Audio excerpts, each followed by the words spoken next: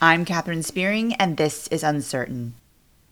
Tears of Eden, a nonprofit supporting survivors of spiritual abuse from the evangelical community and home of the Uncertain podcast, is hosting its first in-person RetreatCon October 20th through 22nd. This RetreatCon will have the intimacy of a retreat with the intentionality of a conference. In partnership with the I Got Out movement, the RetreatCon will also feature a special event story jam highlighting survivor stories live and in person. Registration is currently open and spots are limited. Sign up with a link in the show notes. This podcast and the work of Tears of Eden are supported by the generosity of listeners like you. If you'd like to see the work of Tears of Eden continue, consider giving a one-time donation or becoming a monthly supporter. You can do that by visiting tearsofeden.org/support. In this episode with comedian Kristina Hart, we discuss the hilarity of learning how to date as an adult after you've grown up swimming in the waters of purity culture. Kristina is a faith-informed writer, speaker, comic host, and public online persona. The spirited voice behind the DTR blog and now the That's Super Weird podcast and Hart's Breaking News podcast, this Persian-American woman is unafraid to break barriers and raise tough questions related to topics like trauma, emotional suffering, and the world's longest season of singleness. Kristina has an internationally and spiritually informed perspective that is fully attuned to the inner thoughts and struggles of her fellow millennials. Serving as a rehab admissions specialist in Nashville, Kristina longs to see others flourish in true mental, emotional, and spiritual freedom. She's also currently single, if you know anybody. Here's my interview with Kristina Hart. I am very excited to have you. Thanks for having me. It was top of my list for season 4. Wanted to have you on. We've done a couple episodes on purity culture and sex, and then I did one episode on singleness all by myself. And Are you still? I am, yes. Okay, Yeah. okay. I said that way too excitedly, but Part of the fun. Yeah. Well, I always know, like, when I do these and someone on the other end is single, I'm like, okay, great. So they understand everything. But the thing is it's like we haven't done any on dating. Yeah. And then again, like only one on singleness by myself. It's like this thing, it's happening, and it's like real. And there are a lot of single people, especially single people women who came out of Christian culture and purity culture, and all that sort of thing. It's real. We either just want to pretend it's not happening, or we're looking at it through this lens of like, what went wrong, which is still the lens of ideal is marriage. And there's something wrong because we have so many single people, which is what's wrong in the first place. Right. And then is your audience Christian? It is both. Okay. It's focused on religious trauma, survivors of spiritual abuse. Okay. And that is basically the audience. First 2 seasons was kind of like, help the church do better. We want to help the church do better. How do we challenge the church to do better? And then I just got tired of trying to talk to the church and was like, I just want to talk to survivors now. So that's mostly what we do. And so we are trying to be accessible to folks no matter where they are in in their faith journey, hopefully. And so yeah, it's kind of all over the place. So I'm very excited. I know this is going to be so fun.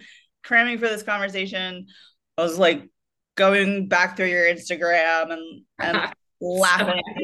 A lot. And that was one of the reasons why I wanted to have you on the podcast, is because it has been encouraging for me to just laugh about like stuff. And then it's also motivated me to talk more about experience of singleness, experience of dating, because it is a widely experienced experience, but we're still not really talking about it. We're still not really and so we're gonna have a good time.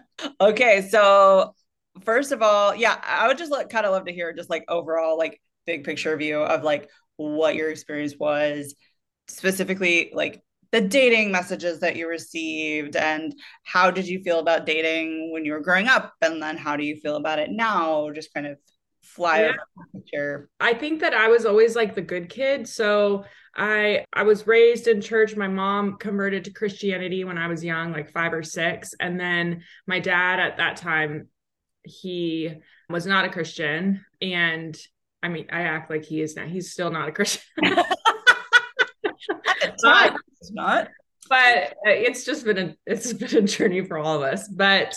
And so I was very much raised in a Protestant church group type setting. So I received all the purity culture teachings. I very much was like, you date to get married. And I would think this at like age 12. And so I was like waiting to like court my husband at like age 12. And then I was like, why am I the weird kid at school? Yeah. But so I just feel like I never fully fit in because I didn't understand like what male and female relationships are supposed to look like with dating. So like all through high school, I was just trying to figure out who I was. And then I went to UC Santa Barbara, which if anyone knows anything about that school, it is a very smart school and a party school. And I had never drank a sip of alcohol before I went to that school.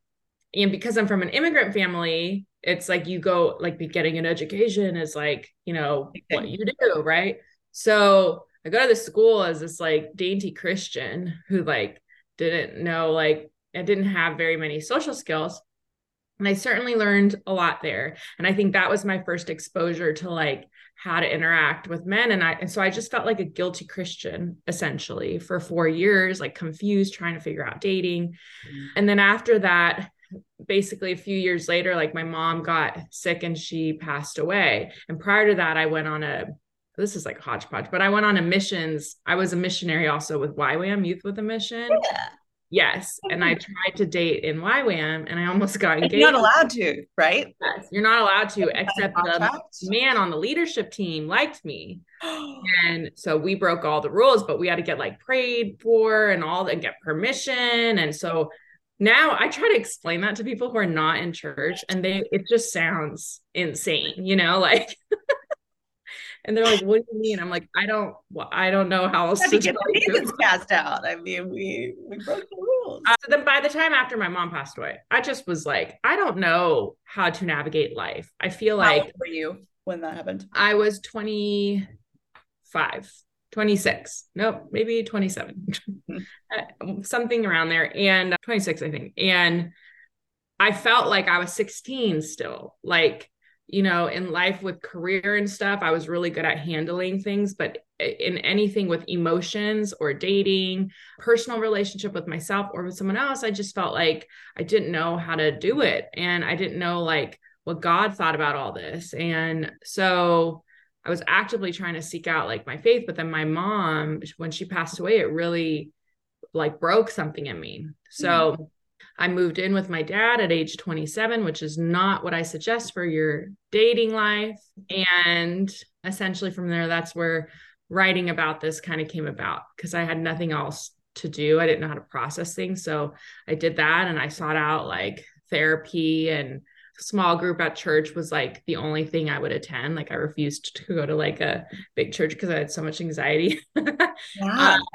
But these things is what led me to like find out, okay, like what can I wrestle with? Like what was trauma? What was religious trauma? How do I move forward? And like, what does dating look like? Yeah. And at some point in time, humor played a role in that journey. Yes. A constant thing, or was that the humor thing? The humor, yes. Yeah, well, I think comedy comes from tragedy, so essentially I had to find a way to talk about this stuff, and like I was tired of crying, and so my personality is sarcastic. My therapist does tell me I walk a fine line of cynicism that I work very hard on, and it's natural for me. And I realized that the more I could talk about these really sad things in ways that produced a different emotion, it was healthy and helpful for myself. And other people were like, oh my God, I had the same experience, and they were willing to talk about it. So it kind of broke through this awkward, like, do you guys all think, did you have to keep the door open at age 25 when you had a man like in your room? Because I did. Like, is that a mutual experience here? how else do you talk about that, you know? Right. And it is my first kiss, I was 33. Mm-hmm. And it So was, really it was beautiful. it was 100% it is about damn time. I need to get this done. I need to make Right. this happen. So I Yeah. decided the next time I was on a date with someone who was moderately attractive and not weird, I was going to kiss them. Good And for so you. I did. And this many, many, many more kisses and getting my very first hickey. And there was this hilarity to going through this experience at 33 that Yeah. most people go through in high school.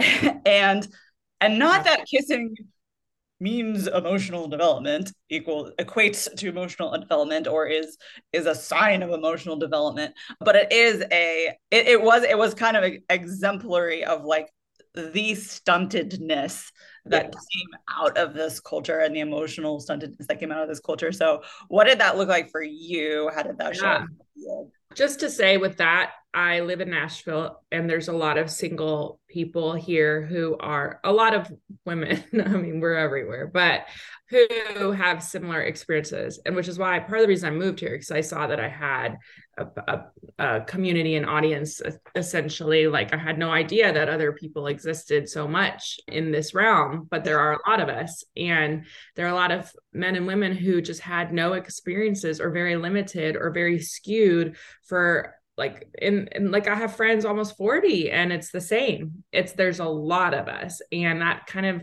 feels like a generational thing because we were all raised in this with different variety. So for me, I had the guilty Christian thing, but I wouldn't say I dated anyone in college. I'd say like I thought I was dating someone and we weren't, kind of thing.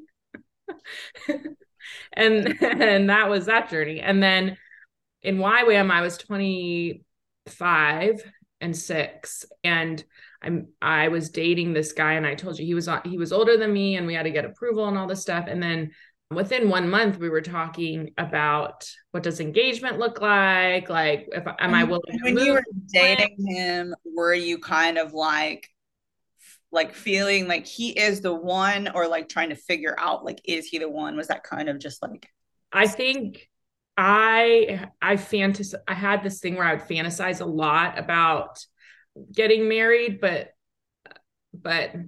not even like the wedding day, just like the fantasy of being the like Christian couple, I guess. And also the Christian couple in ministry, quote yeah. unquote, you know?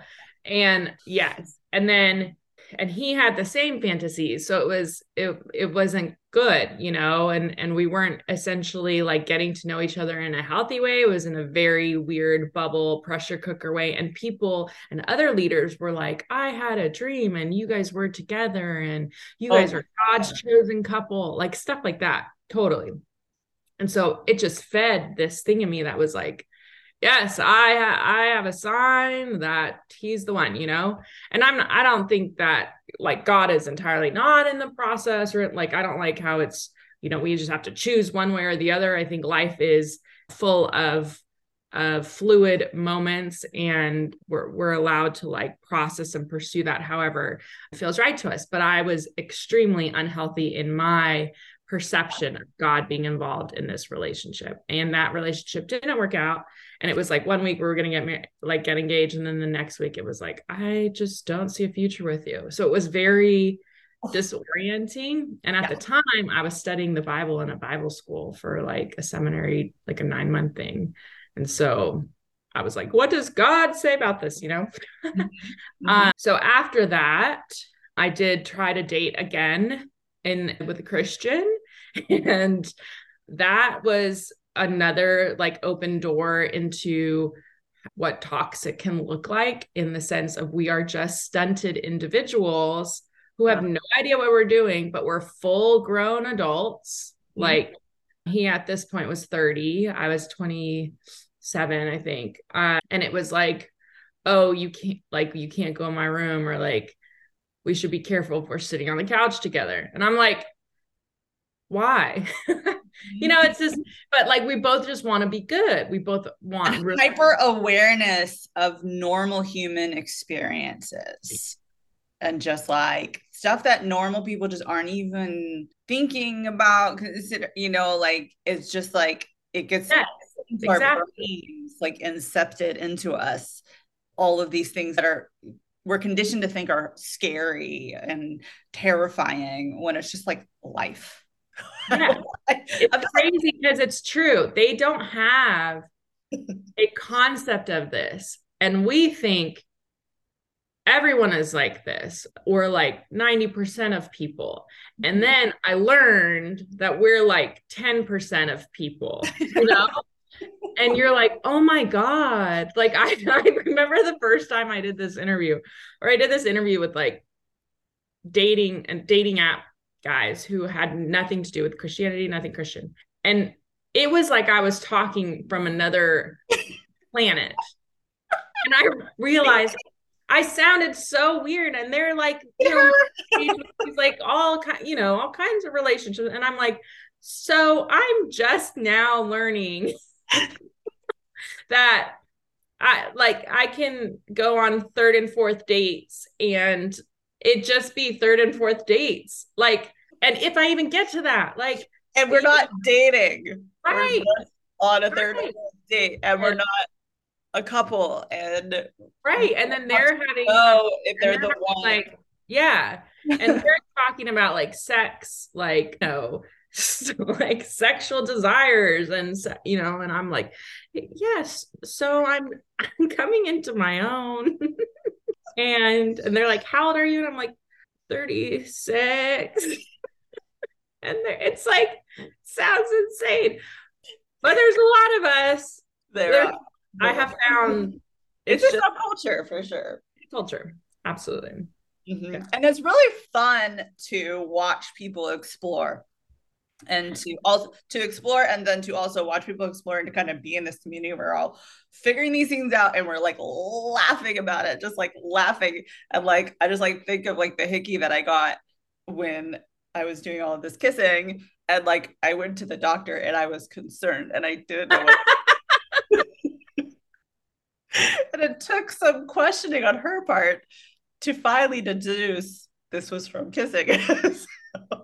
And just like, we're all doing this together. We're all in this together. We're all just kind of figuring it out together. And it is so weird to just like kind of like, okay, see, I was raised in this world where I was like, wasn't allowed to date. And so I started dating and doing things in my 30s that most people do when they're 12. So. Totally.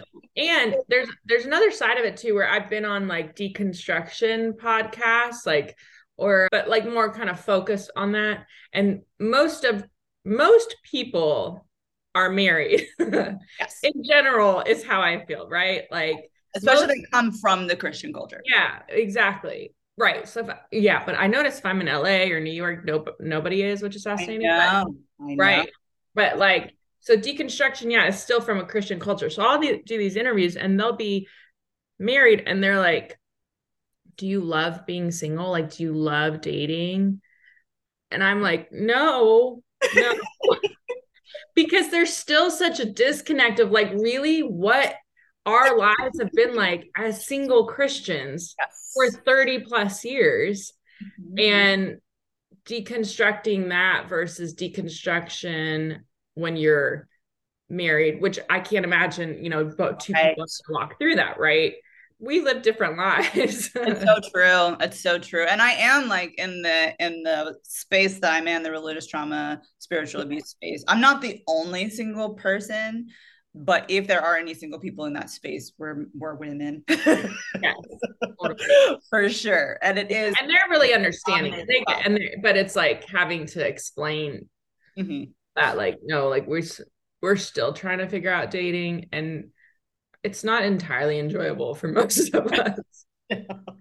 I know, especially when there is still the pressure of an agenda that still comes from that world that we grew up in. And I actually like started dating a lot when I got rid of that agenda, because I felt like the agenda to find the one was just really tripping me up and like messing with my head. And the reality was like, I mean, I will be 38 tomorrow. Oh, happy and, birthday. Thank you very much. And I realized that I'm 38, I have never met anyone that I actually wanted to spend like partner with.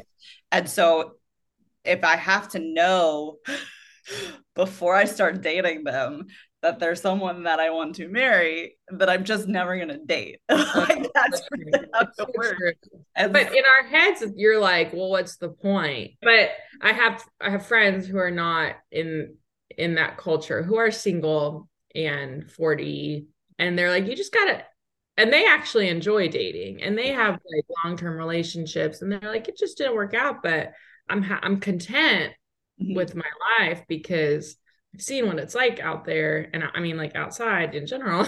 Yeah. And, we're just in a different time than 50 years ago. So, but my friend Kristina, she'll be like, you can just go out, like, and your feelings can grow, like, and I'm like, oh, interesting. You don't have to, like, be in love with them on the first date. Oh, so I don't need to be obsessed, like, on the first, or have to have like some divine word of, like, I saw him across the room and then and I think secretly inside I'm like I think I'm like, no, like, I know, like, dating, like I'm like, I want to date someone long term. Like, I know now that you can't really get to know someone in a short period of time, but secretly inside I'm like, I would absolutely love if God just was like, just handled this thing. Yeah, like, secretly inside, that is still probably in me somewhere. And if matchmaking actually became like a mainstream thing, I would probably sign up. Just be like, you just tell me who to marry. Yeah. You should a matchmaking thing. Yeah, look me up. Yes. I get all kinds of like apps that reach out, and they're like all these new apps with like some new twist to it. Did you see the social experiment one? The single. No. There's a new thing called Pair, and it's a single social experiment where you wear a ring that's like green or something, and it's supposed to show that you're single and wanting to date. And it's supposed to make people out there in society interact and ask each other out. And I was like, this is fascinating. And also, I'm curious if it's gonna be all 21-year-olds. But then there's a festival that you get to go to, a single festival. And as the more I read about it, I was like, this sounds like it's going to be the next Fire Festival, but for like some dating thing. Oh my God. Kind of chaotic. Talk about the ring, like open and waiting. It's like reminded me of like the debutantes. Like, before you turn 18, you have to wear the short gloves, but then after you're 18, you wear the long gloves up to over your elbow, which meant that you were available and able to marry. Yeah. Oh my God. And I mean, I guess that it's always going to be a thing because that's just kind of how we operate, like these symbols. Where are you located? I live in St. Louis, but I used to live in LA. Oh, okay. LA actually really helped my perspective of singleness, because I always thought that I like really wanted to get married, but I really think a lot of it came from being in a culture where it was so associated with your status. And what I think I really wanted was respect. Like, I wanted to be treated with respect. And this feeling of like, I'm never going to fully get that unless I'm bound to a man through marriage in some way. And so when I got to LA, that's not the culture at all. And it was like very normal for there to be people in their 30s and 40s who were single and like cool with it. Like, they were dating, but they were like cool with it. Their careers were what they were pursuing. And then also just like having married friends for the first time. Like, I would have like friendships with like the woman, and then she would get married and I would kind of still stay friends with her, but I would never be friends with husbands in other places. But then to like be in LA and like I will go to coffee with a married man in the same way that I would go to coffee with a married woman. And Right. Yeah. I'm friends. That's a very good point. Cause I'm friends with a lot of the same people from college, and most of them are married with children now, but I feel a lot of them, whereas we're very connected with the husbands, and they're very connected with like our lives as well as my friends. And I think that's a really awesome thing. Like, I feel supported by both of them. Right. Which is awesome, which is different, I think, than, but I guess, like, yeah, in Christian culture. Yeah, and it's like this fear of like developing an emotional connection, or like, and I was like, with my boss, he and I did and he was married, and we did like a run to Costco together, like in the same car. And he like texted his wife to let her know that he was like going to be alone in the car with me. And it was like supposed to be like so holy. Right. But then I was like, I wasn't even going there. Yeah, like, absolutely going there. And now it is, and I feel weird. Totally. And that's like the dating part of that, of like, you can't be alone in the room with a guy. That's like that, but like the extended married guy version, which it is very weird to think about when you are friends with your friends' husbands, because they, like, we have a close friend group, and there would never ever be any thought of that, right? Like, they're at all. And it's because they have no Christian context. And that's what I really started to think about. I'm like, some of the best men that I know, like men that stood up for women who were like abused and this and that, like, they have no Christian anything connection. They're just really good guys and stable, solid guys who love my friends and seek out to do what's right. And I was like, this is fascinating. Yeah. And that's a whole another subject, but that's where like the misogyny is actually embedded into men as God's will. And like, God wants you to be this alpha male, disconnected from your emotions, in charge, all of that bullshit. And then this is like what God wants. This is how you are a strong leader, like that type of stuff.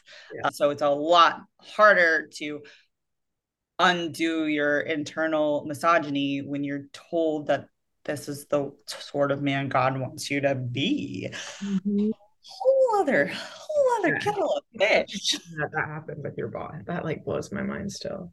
I was like, man, I wasn't even going there.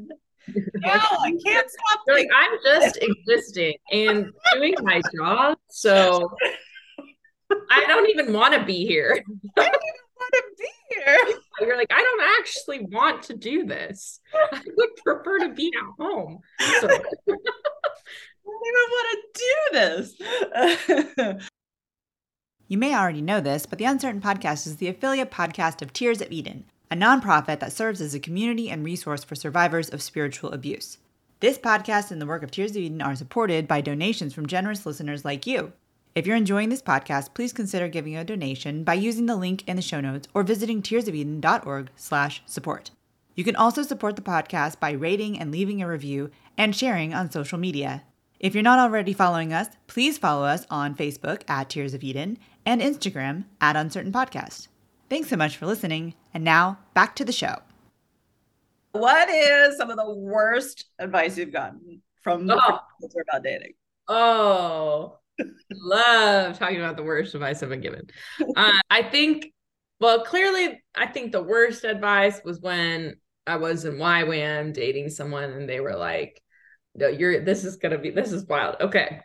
I was dating this guy, and he wanted to know if I was his wife. And so he decided that we needed to take 2 weeks. So it was like 1 to 2 weeks, and pray and not hang out during this time, but pray and ask God for a sign that we're each other's spouse. So we did that.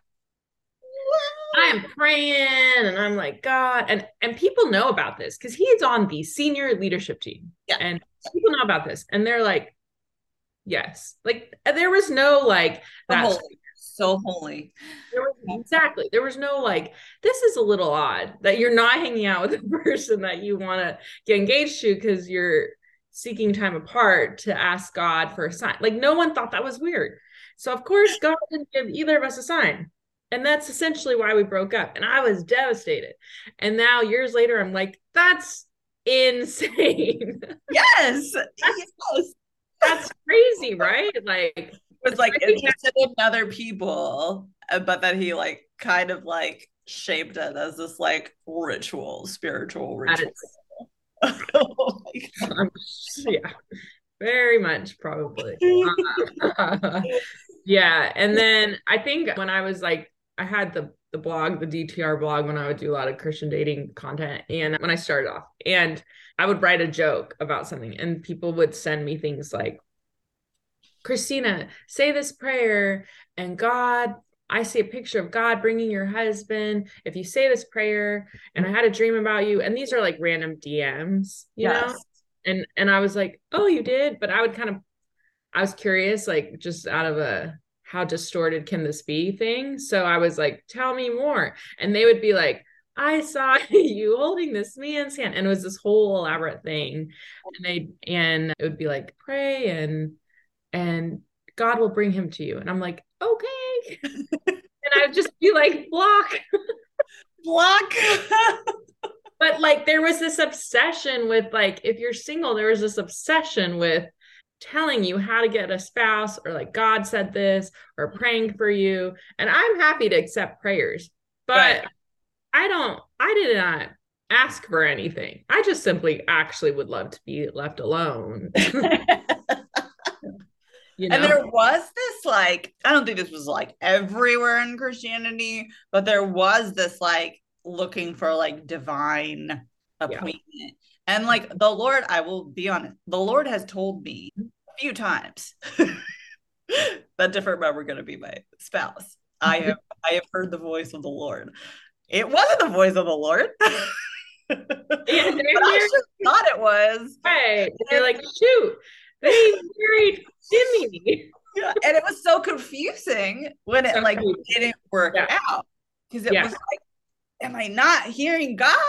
Like, totally. It's so disorienting. It's so disorienting because you're taught like that's what you should be doing. And then when it doesn't happen, it's like, well, God doesn't, God's ways are higher than ours. And you're like, oh my God, I feel like a crazy person, like this ring around the rosy.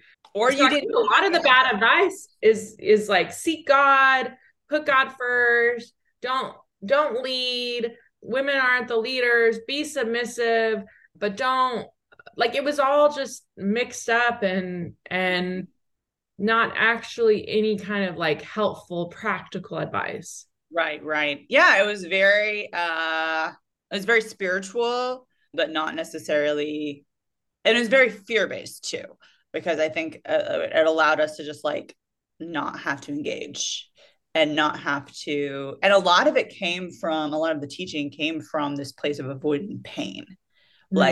Like you give your heart away and you get your heart broken, and like you give a piece of your heart away every time you like date somebody or become emotionally attached to somebody. It was all about just like avoiding pain, which I'm not really sure, like because dating has always been a part of life, like the 50, 60, like people went steady and took different dates to different events, and it was just kind of normal. And at some point in time, like it became this scary thing, which I'm sure is just like extension of purity culture. Like we're trying to avoid having sex, so we just avoid anything that could potentially lead to totally.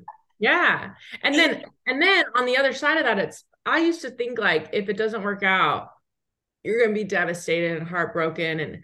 And that devastation, I have since now learned, my past devastation like that, like life is over thing from dating like that, is because you associate it with God. Yes. And that's the devastating part, is like, you think God is orchestrating this and then it doesn't work out and you're so disoriented, and that's the devastating part.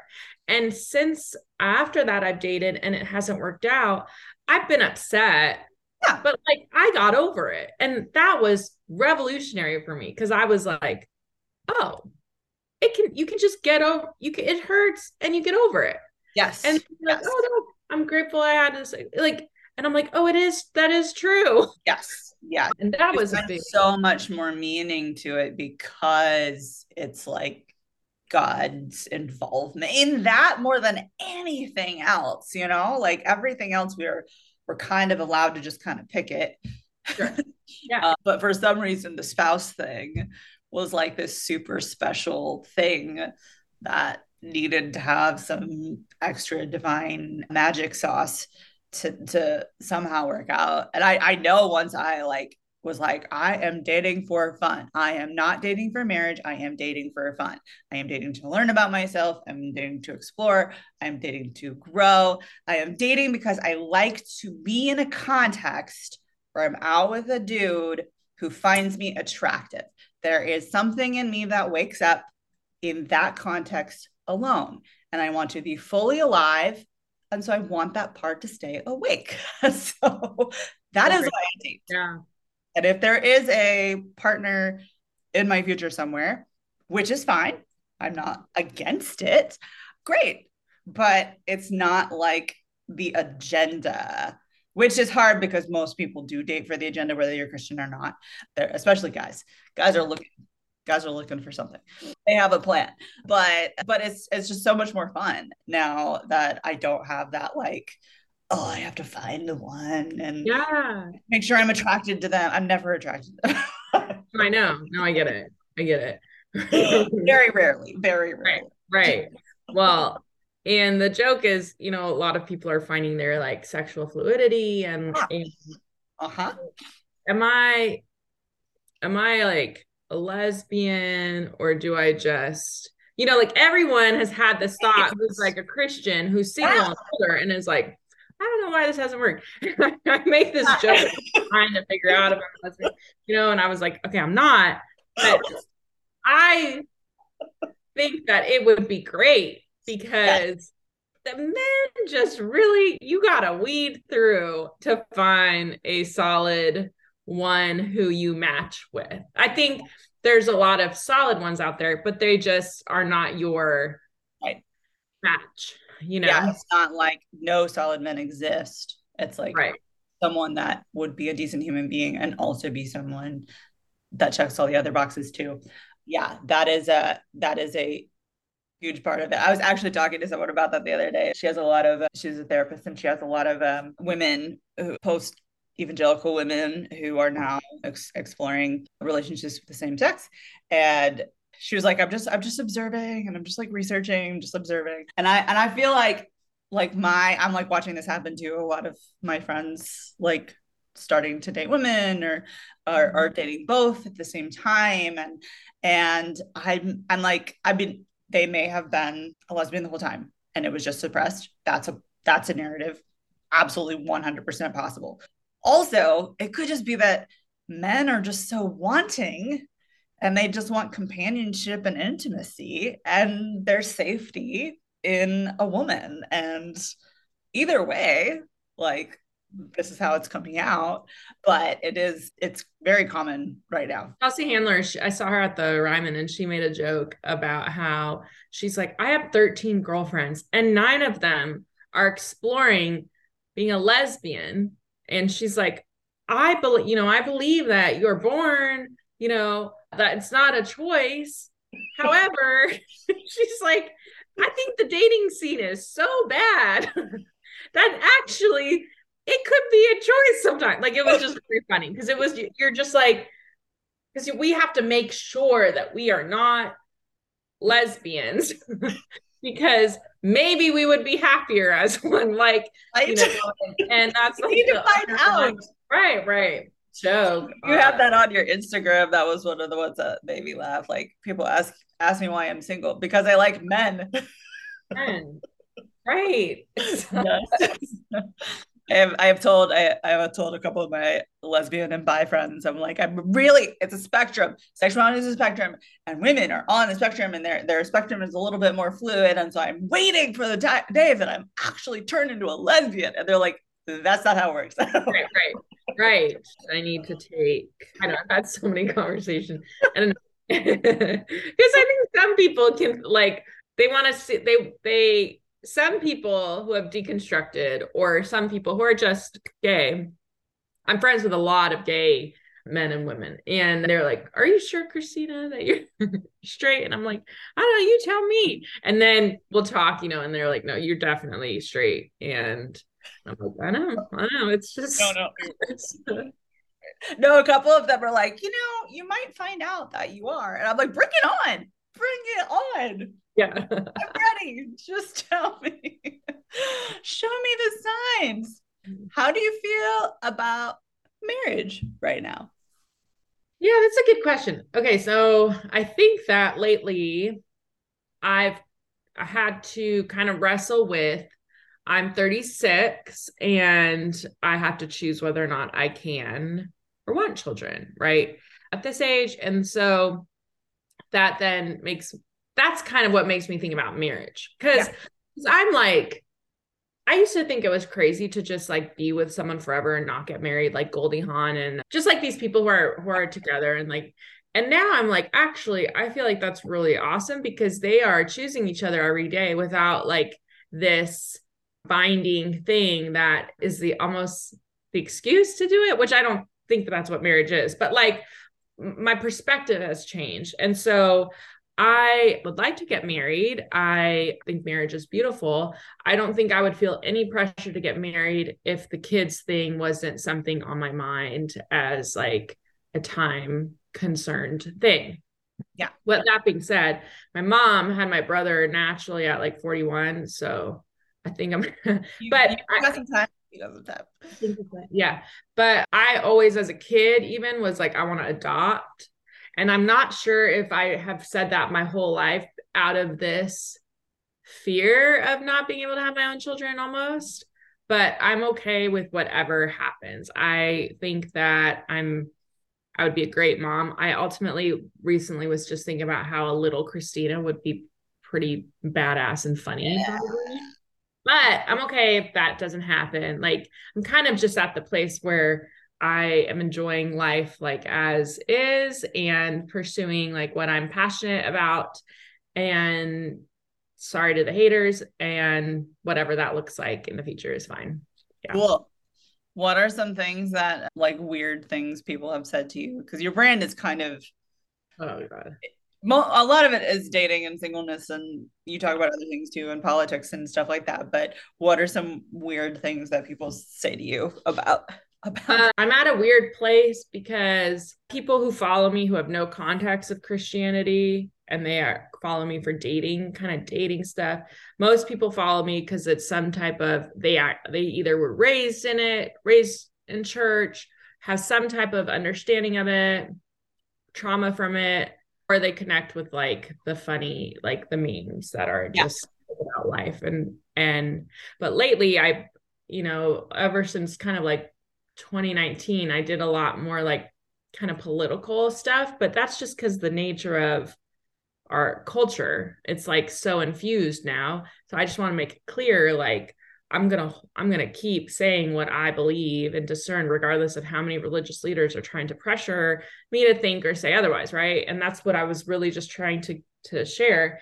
And now I feel more passionate.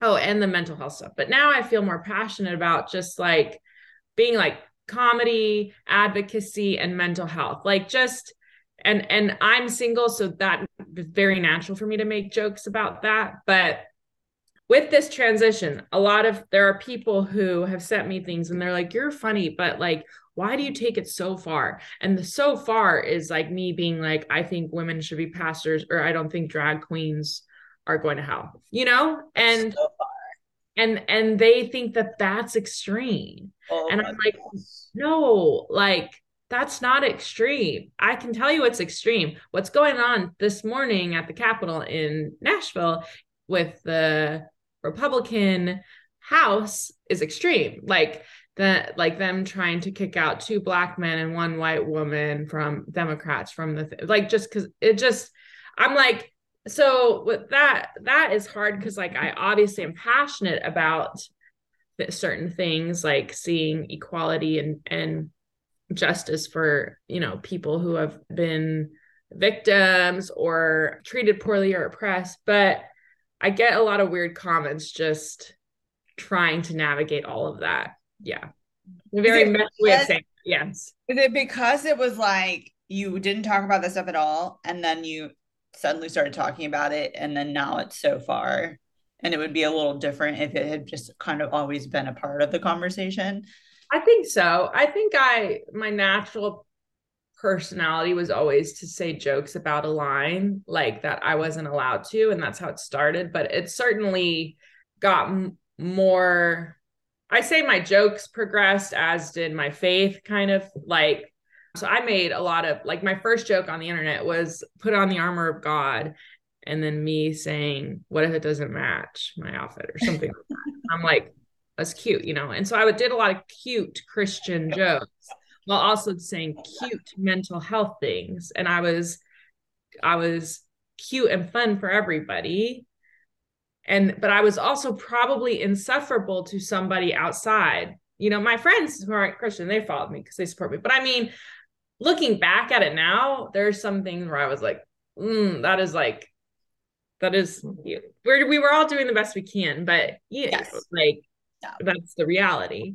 And then just as politics just became so much more in the Trump era, so much more loud in church, I think so did I kind of. That's cool. Well, I've loved all of I love all your stuff. I love following you. It makes me laugh. We need to laugh. Laughter is important. Laughter is also important in just processing difficult things. And just, I had a friend that I connected with last year. We met up in Chicago. We'd met on Instagram. We'd never met in person. And we were just like talking about like our upbringings and our trauma and our abuse. And we were just laughing like so hard. And it just felt so good to just be like, this is ridiculous. Like, it's ridiculous. I know. And we believe this. And it was great. Do you have anything else you want to say? I have one fun question to end with, but then do you have anything else you want to? No, thanks for having me. I think everyone just gets to enjoy their life. Like, you get to pursue happiness and pursue peace, and you get to have faith or not have faith, however much you want or not want. And that's your journey. Yeah. Yep. And one of the ways that Christianity has fucked us over has made us think that we need to like police that for people, and just creating that anxiety. And I'm in the same space of just like, I just don't want to be responsible for like people's faith. Saving someone, like, right. Also, I'm glad you dropped the F-bomb. I didn't know if I was allowed to. So I should probably put that in the invite, like the calendar invite, like cussing is welcome, because so many people will ask me, is it okay if I cuss? Just because of the nature of it, like, especially we're talking like abuse and trauma, like you say it totally. Words just come out, and I'm totally open to it and fine with it, obviously. So yeah, cool. All right. So fun question is book, movie, TV show, song, or some sort of art, just one thing or a couple that is meaningful to you right now. This is embarrassing. Okay. Love it. Already I love it. So I'm one of these Bravo TV people who I can't be smart all the time. Okay. I need my time. And I have watched Vanderpump Rules for 10 years. I don't even know what that is. Okay. This Bravo TV show that has taken the world, America by storm last month, because there was a cheating scandal on there. It's reality TV. It's a reality TV show. And I was shamed in church for years for watching Bravo TV, for watching The Housewives, and I was like, you guys, I need something that is not holy to numb my brain and doesn't require me to think. Right. So then all of a sudden, I saw people started posting about Vanderpump Rules this last month that were previous shamers of myself. And I was like, oh, now you watch it? Anyway, so. Now you watch it. So. You were onto something back in the day. Yeah, I know, man. I'm like, don't shame us for what. And then I'm reading Moth stories, like the Moth. It's like short stories. Yes, like their stories slam. Yeah. So they have one. It's called Occasional Magic, and it's like all these stories. Book, huh? I know it has magic in it, like the word. So I'm just heretic, but it's really cool stories, and I've been reading. Oh, fun! Yeah, because they're not like comedy. It's just kind of like stories, just like yes, yeah. They're all fairly intense, but like really empowering and also just wild. And oh, that sounds so good. That sounds really good. Human stories.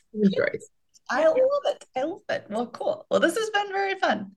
Thank you for having me. Laughs. Appreciate it. Appreciate it too. Thanks so much for joining us today.